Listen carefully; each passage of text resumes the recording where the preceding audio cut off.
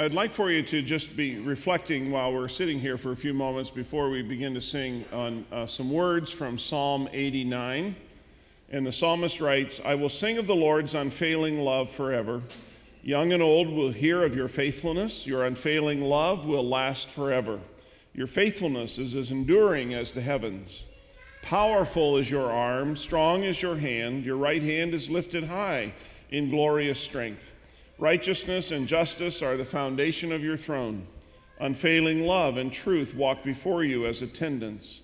Happy are those who hear the joyful call to worship, for they will walk in the light of your presence." So let me ask you this morning, are your eyes open yet? Not just physically, but are your eyes open to the goodness and the grace of God this morning? Are you expectant? Are you hopeful of what God will do in your life and the needs that God will meet in your life today? And are you ready for what really might happen if we give ourselves to God? Let's pray together, shall we? God, open our eyes to see the wonder and beauty all around us, and when we pay attention and allow distractions to fall away. Open our eyes that we may find your abundant gifts right in front of us, meeting our needs and filling the God-shaped empty spaces inside of us. Open our eyes in this time of worship that we might be changed by our encounter with you. We pray in Jesus' name. Amen. And waited a long time for it to happen, only to discover that when it did, things didn't work out the way you thought they would. Most of us have had that kind of experience at least once. Some of us have been down that road many times.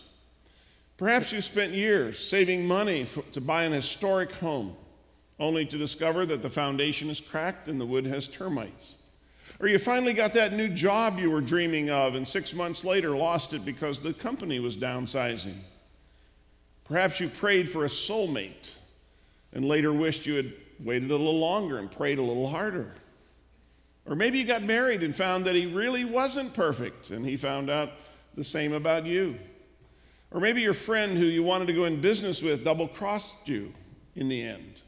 See, sometimes it seems that the longer we wait for something, the greater the possibility of disappointment. As we wait, we begin to think about how good things will be when that dream finally comes true. And if we wait long enough, our expectation will be so high that we will almost inevitably be disappointed because nothing could ever be that good. As difficult as it is to deal with disappointment, we can still learn some very positive lessons through disappointment. We learn that disappointment teaches us humility. We can also it also turns our focus away from the world and back to God. It can teach us to appreciate what we already have, or liberate us from the bondage of having to have our own way all the time. See, disappointment is a natural and normal part of life. The Scottish preacher George Morrison said, "This Christian life is a land of hills and valleys." In the Old Testament, Solomon expressed kind of the same thought when he said, "There is a time to cry and a time to laugh." See, every hill also has a valley beside it. And that's particularly true in our family life because the people closest to us can bring us both joy and sorrow. Our homes can be happy one day, they can be very sad the next. Things change quickly. In our study of the life of Abraham, we have come to an event that should have brought only joy to Abraham and Sarah, but while the birth of Isaac brought joy, it also brought its share of pain and sorrow. The text today from Genesis 21 contains two parts, the birth of Isaac in the first 7 verses, and then the expulsion of Ishmael beginning in verse 8. And each has valuable lessons to offer us. Here's how the story begins. The Lord kept his word and did for Sarah exactly what he had promised. She became pregnant and she gave birth to a son for Abraham in his old age. This happened at just the time God had said it would. And Abraham named their son Isaac. 8 days after Isaac was born, Abraham circumcised him as God had commanded. Abraham was 100 years old when Isaac was born. And Sarah declared, "God has brought me laughter. All who hear about this will laugh at me." Who would have said to Abraham that Sarah would nurse a baby? And yet I have given Abraham a son in his old age. Now, the most important verse, perhaps, in this whole chapter is verse 1. Here's what it says in the Living Bible.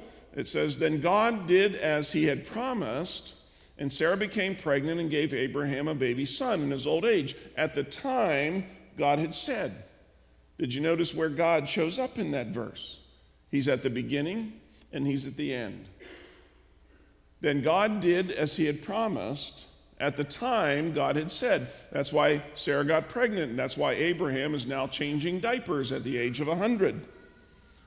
So approximately 25 years have passed since God first spoke to Abraham in his hometown of Ur, and during that time, Abraham had many adventures and many spiritual ups and downs. And sometimes he passionately believed God, and sometimes he doubted. And time again, God appears to him and reminds him of the promise. I'm sure Abraham often wondered why God was taking so long to keep his word. And I hope that the story of Isaac's birth will remind us of this truth. God's pattern is not to be early or late. He's not in a hurry, and he doesn't work according to our timetable. How often do we fret and fume and fuss when God delays his answers to our prayers? How much better to say, "Lord, let your will be done in your time and in your way." This is the Apostle Paul's point in Romans chapter 4, where he says that Abraham believed God because he was fully convinced that God is able to do whatever he promises. Now, to use Paul's terms, God wanted both Abraham and Sarah to be as good as dead physically, so that when the child was born, only God would get the credit. No one could say it to Abraham at the age of 100, "Oh, you rascal, Abraham." Because Abraham did nothing but believe what God had said. Then Abraham held little Isaac in his arms, and he knew that nothing was too hard for God. In Genesis 17 and 18, we're told that both Abraham and Sarah laughed in unbelief when God promised that within a year, Sarah would give birth to a child. But when the year had passed and Isaac was born, his name means laughter. It was a statement of total joy and maybe a reminder that God's promises are no laughing matter. But it's also a word of hope to us. When we make promises, we don't always fulfill them, do we? Despite our best intentions. But when God makes a promise, he doesn't waver. God fulfills his promises. Now we shift to the second part of the story, beginning in verse 8, and this is the strange and very sad part of the Bible. Now let me set the scene. When Isaac grew up and was about to be weaned, Abraham prepared a huge feast to celebrate the occasion.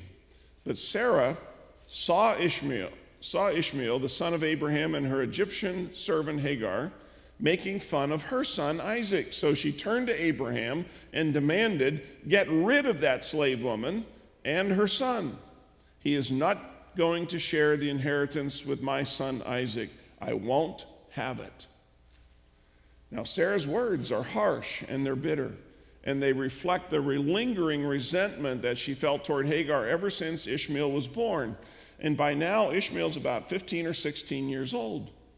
And perhaps Sarah had felt that she had had enough of his teenage insolence, and so she asked Abraham to get rid of the boy and his mother.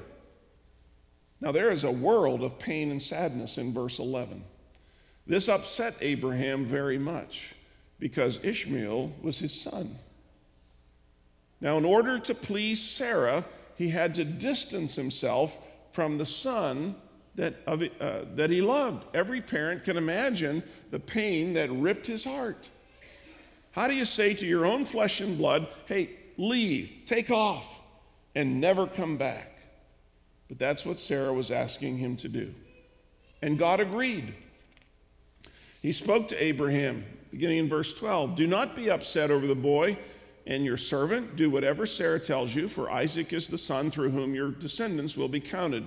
But I will also make a nation of the descendants of Hagar's son, because he is your son too." So Abraham got up early the next morning, prepared food and a container of water, strapped them on Hagar's shoulders, and then he sent her away with their son, and she wandered aimlessly in the wilderness of Beersheba.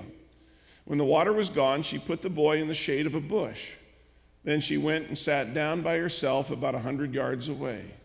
I don't want to watch the boy die, she said as she burst into tears. But God heard the boy crying, and the angel of God called to Hagar from heaven, Hagar, what's wrong? Do not be afraid. God has heard the boy crying as he lies there.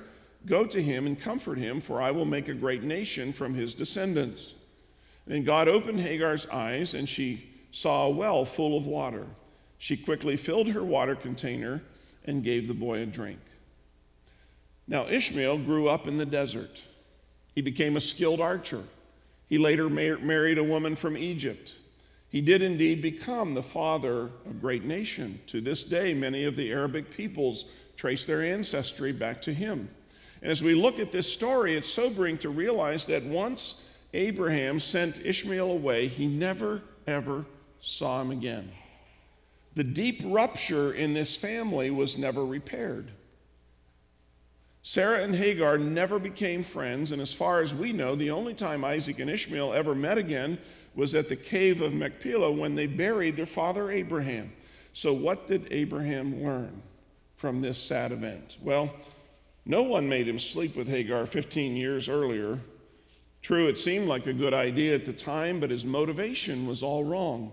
He wanted to please Sarah, and he wanted to help God out. But Sarah was wrong to suggest the idea, and Abraham was doubly wrong to act on it. If he had been a better spiritual leader, maybe so much heartache could have been avoided. But here's a lesson that hopefully we all learn early in life, that choices have consequences. We can't turn left and right at the same time. We can't get married and still stay single. We can't move away and stay where we are. We can't take algebra and French in the same class period. And I'm sure that Abraham never dreamed that sleeping with Hagar would lead to so much heartache and so much confusion. In fact, I'm sure he justified it in his own mind as the best way to make his wife happy and to help God keep his promise of a son, but it didn't work out that way.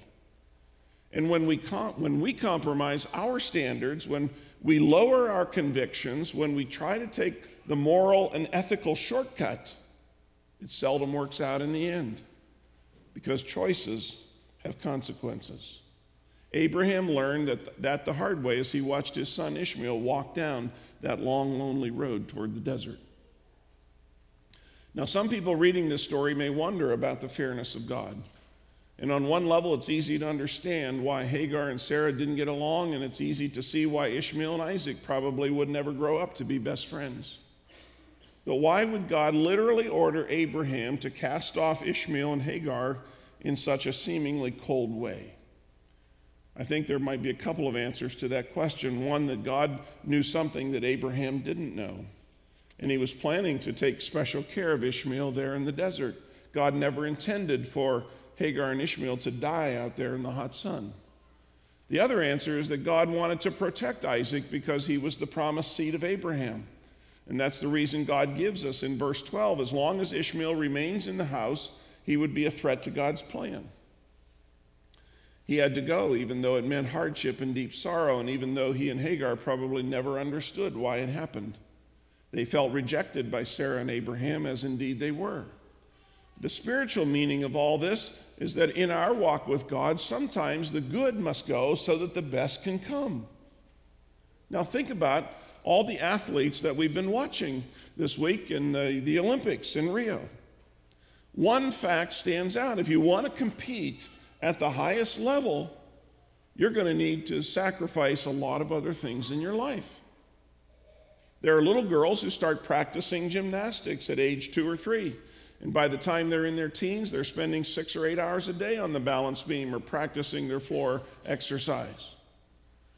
The same is true of kayakers or hurdlers or swimmers or weightlifters or marksmen or tennis players or volleyball players or badminton players or bicyclists. All of them began years before learning how to do one thing better than anyone else in the world. And they spend thousands of hours and tens of thousands of dollars learning to be the best. And in the process, they give up any semblance of normal life. They get up earlier than normal people do, and all day long they work at perfecting that athletic skill. They exercise, they train, they diet, they lose weight, they gain weight, they lift weights, they bulk up, they slim down, they practice some more. day after day, month after month, year after year. Why? So that they can compete with the very best athletes in the world. All of that in hopes of one shining moment when they stand on the podium and they will be the best at what they do, better than anybody else on the planet. See, it's true in every human endeavor. It doesn't matter if you're a golfer competing in the US Open or a basketball player in the NBA Finals. How do you get to be the best? Talent counts, but the streets are filled with talented people who have never lived up to their potential. And sometimes people with relatively little talent rise to a level of excellence that no one expects. See, to accomplish anything in life, we've got to sometimes give up the good in order to achieve the best.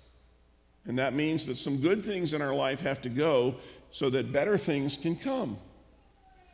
This touches so many areas of our life, how we spend our time, especially our leisure hours. It ought to cause us to examine our habits, maybe the friends that we hang around with. Some things may not be wrong, but they're just not good for us. Sometimes friendships may not be bad, but they do pull us in the wrong direction if they're not the right friendships. They keep us from going where we need to go. And this principle applies to the hidden areas of our life as well, the parts of our life that no one ever sees. If we want to grow as a Christ follower, the good must go so that the best can come. Sometimes God says, I want that thing to go because I have something better in mind for you. And oftentimes when God says that, we won't understand the reason because God doesn't always explain himself to us in advance. We simply have to obey without having full understanding. That's what trusting God is all about. But our text today contains two parts that seem at first to be completely different. The birth of Isaac is filled with joy, while the dismissal of Ishmael speaks of sorrow and pain and human failure. And yet God is intimately involved in both. He's the one who gave Abraham and Sarah Isaac after a 25-year wait. He's the one who ordered that Ishmael be moved out and took care of him in the wilderness. And it's the same God in both cases.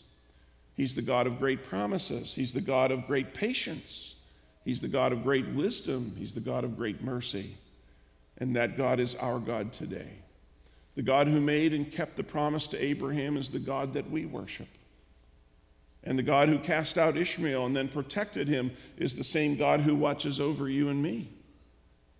If you want it in one sentence, here it is. He's the God who works out his plan in his time, in his way.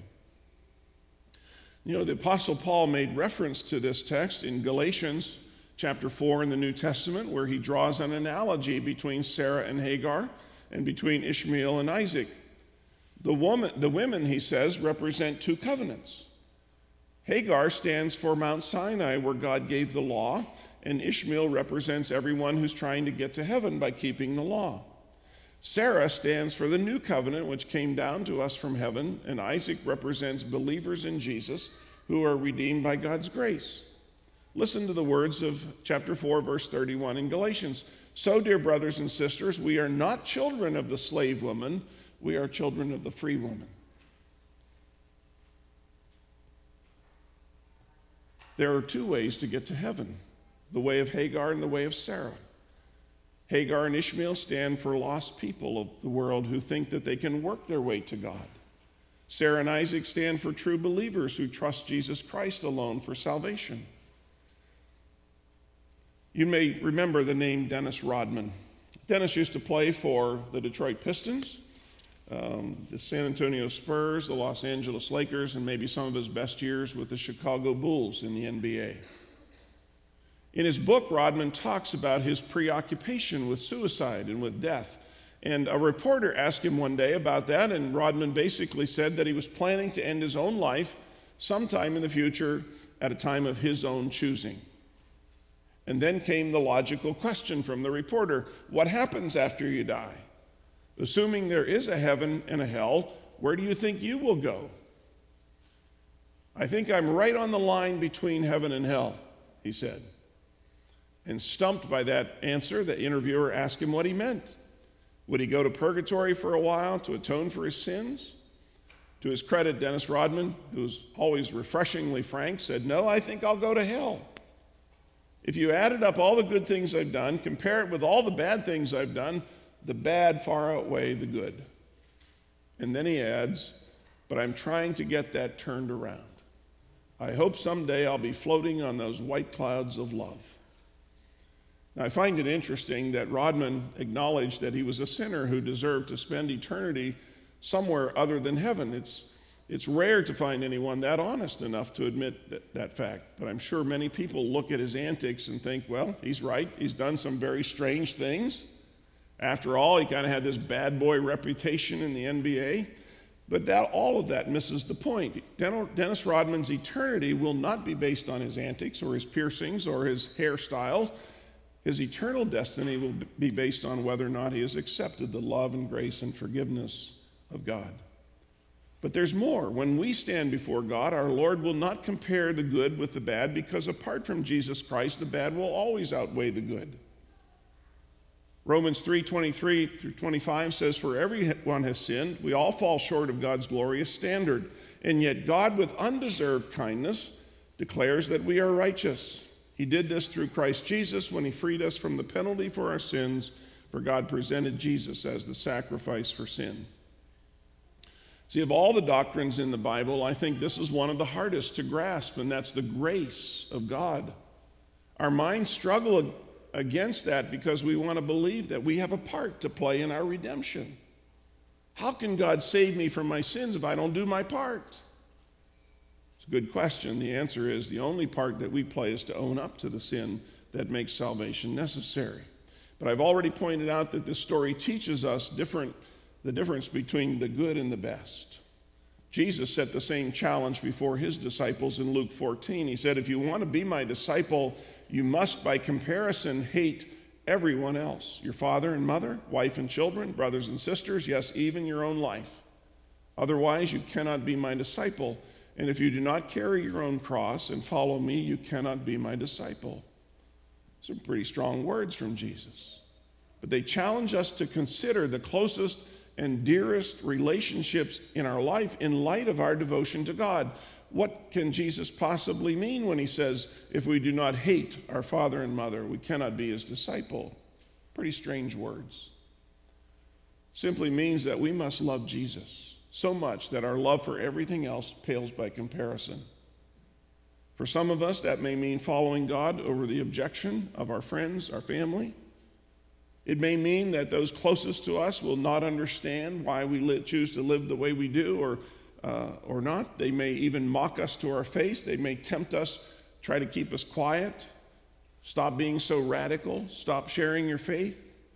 They may even threaten to disown us if we follow the Lord. What will we do then? Well, in so many areas of our life, the good must go in order for the best to come. So let me ask you a question this morning. What is the good in your life? What are the habits? What are the dreams? What are the cherished friendships?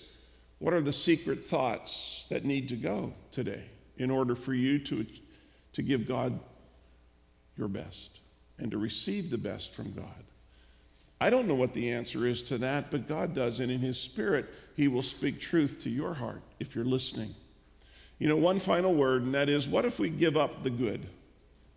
What if we give up the good things that we consider good in our life? How can we be sure that we will receive God's best in return? You know, our Lord did not leave us to wonder about that question either. Listen to his words in Mark chapter 10. He says, yes, Jesus replied, and I assure you that everyone who has given up house or brothers or sisters or mother or father or children or property for my sake and for the good news will receive now in return 100 times as many houses, brothers, sisters, mothers, children, and property, along with persecution. And in the world to come, that person will have eternal life. I don't believe we'll ever regret what we give up for Christ. Not in this life, nor in the life to come. But the saddest people in all the world are those who will cling stubbornly to what they believe they have because they don't dare give it up for God. I don't know exactly how God wants to apply this message to your life today, but if you're open and honest, I believe that God has something to say to each of us. And I challenge you to always choose God's best. Let's pray. God of grace, may we not turn away from the promptings of your Spirit today, nor away from the gifts that you would like to give us. You offer us so much. Open our eyes to your love for us and everything that you would like to do, both with us and through us by the power of your Spirit. Help us always to choose your best in our lives.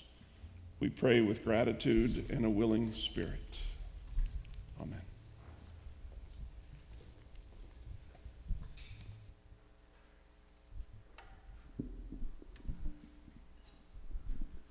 Will you stand again as we join our voices in praise to God?